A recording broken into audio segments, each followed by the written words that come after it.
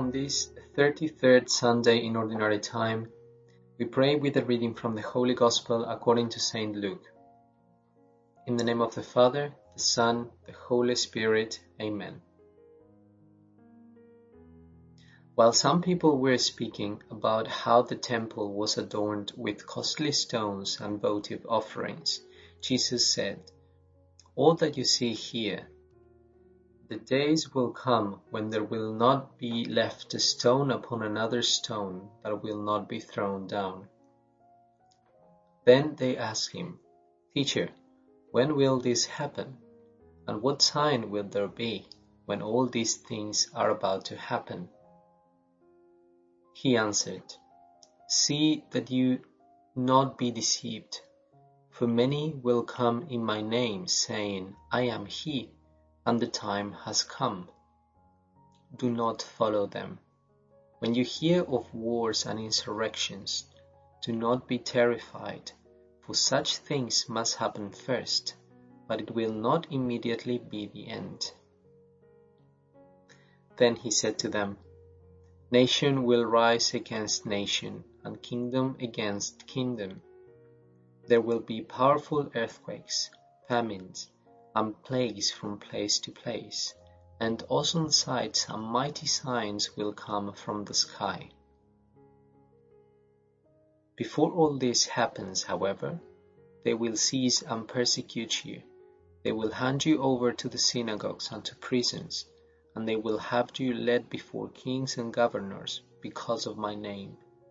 It will lead to your giving testimony.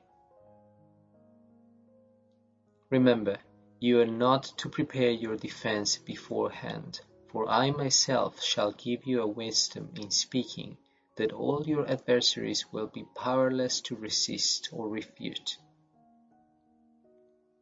You will even be handed over by parents, brothers, relatives, and friends, and they will put some of you to death. You will be hated by all because of my name, but not a hair on your head will be destroyed. By your perseverance, you will secure your lives." The Gospel of the Lord.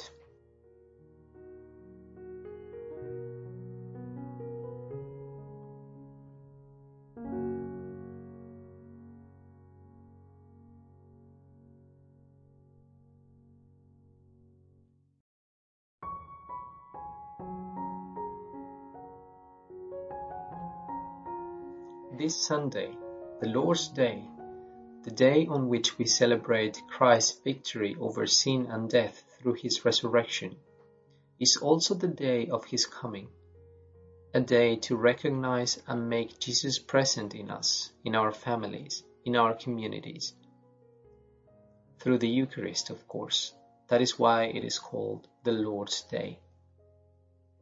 The coming of the Lord is not a terrible day, as announced in today's first reading from Malachi. Rather, in this time, the time of mercy, Sunday is a day of the coming of the Lord full of mercy, a day of rest, but a fruitful rest that prepares us for a deeper encounter with the Lord, with our families, with our beloved loved ones, with our friends. It's not a day to fear. What Jesus wants to free us from in today's message, and especially in these last Gospels of the liturgical year, is precisely fear and deception. God wants to free us from fear and deception, from the fear that paralyzes us and doesn't allow us to have a real and true image of Him, of God, our Father, and of His Jesus, His Son. He wants to set us free from the fear that paralyzes us and prevents us from bearing witness, from the fear that makes it easy for us to become victims of deception. That's why Jesus warns us today not to let ourselves be deceived by those who predict that everything will soon be over. Quite the opposite is true. When someone says that everything will soon be over, it's a sign that this person does not speak in the name of God. When someone takes it upon himself to be a prophet of calamities, to announce problems, catastrophes, and to say that everything is going wrong, it's because he doesn't yet know Jesus' message. How many proclaimers of bitterness there are still in the church?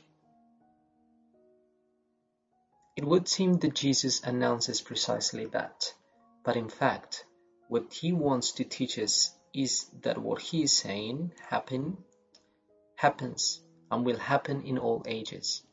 And that's why we cannot know the day or the time of the end of the world. That's why we should feel encouraged and not be afraid. We shouldn't be deceived by any preacher who wants to announce the latest news and chooses to say what others want to hear. The world loves to know the news of the end. It loves to deceive people. Let's not be deceived by anyone. Let's listen to Jesus. Let's learn to interpret what he says. He doesn't want us to live in fear. He doesn't want us to live threatened by doomsday scenarios of the end of the world. Rather, he wants us to learn to find him and come to him constantly in our daily life. Jesus wants to help us to bear witness and to be persevering. That's the other part of today's gospel. We must learn to give testimony amid the difficulties we go through. We must recognize that many times trials are an opportunity to testify our faith, to be true witnesses, not to be silent about what we have received, not to be afraid of persecution, criticism, mockery, and so many situations that we can suffer in our life as Christians. Our life of faith grows when we learn to find in difficulties an opportunity to look forward, to raise our heads, and to become aware that liberation is coming to us, that the love of God is being poured in our hearts. Let's take the opportunity to discover that we have been made to testify our faith, and to do so, we must be persevering. We must learn to endure the difficulties of life, learn to abandon ourselves, and trust that everything is in God's hands, and that not a hair on our head will be destroyed, because all the hairs of our head are counted. God knows exactly when and how our life will end, just as he knows the purpose and meaning of our existence. May we have a good day, and may the blessing of our merciful God, the Father, Son, and Holy Spirit descend upon our hearts and remain with us always.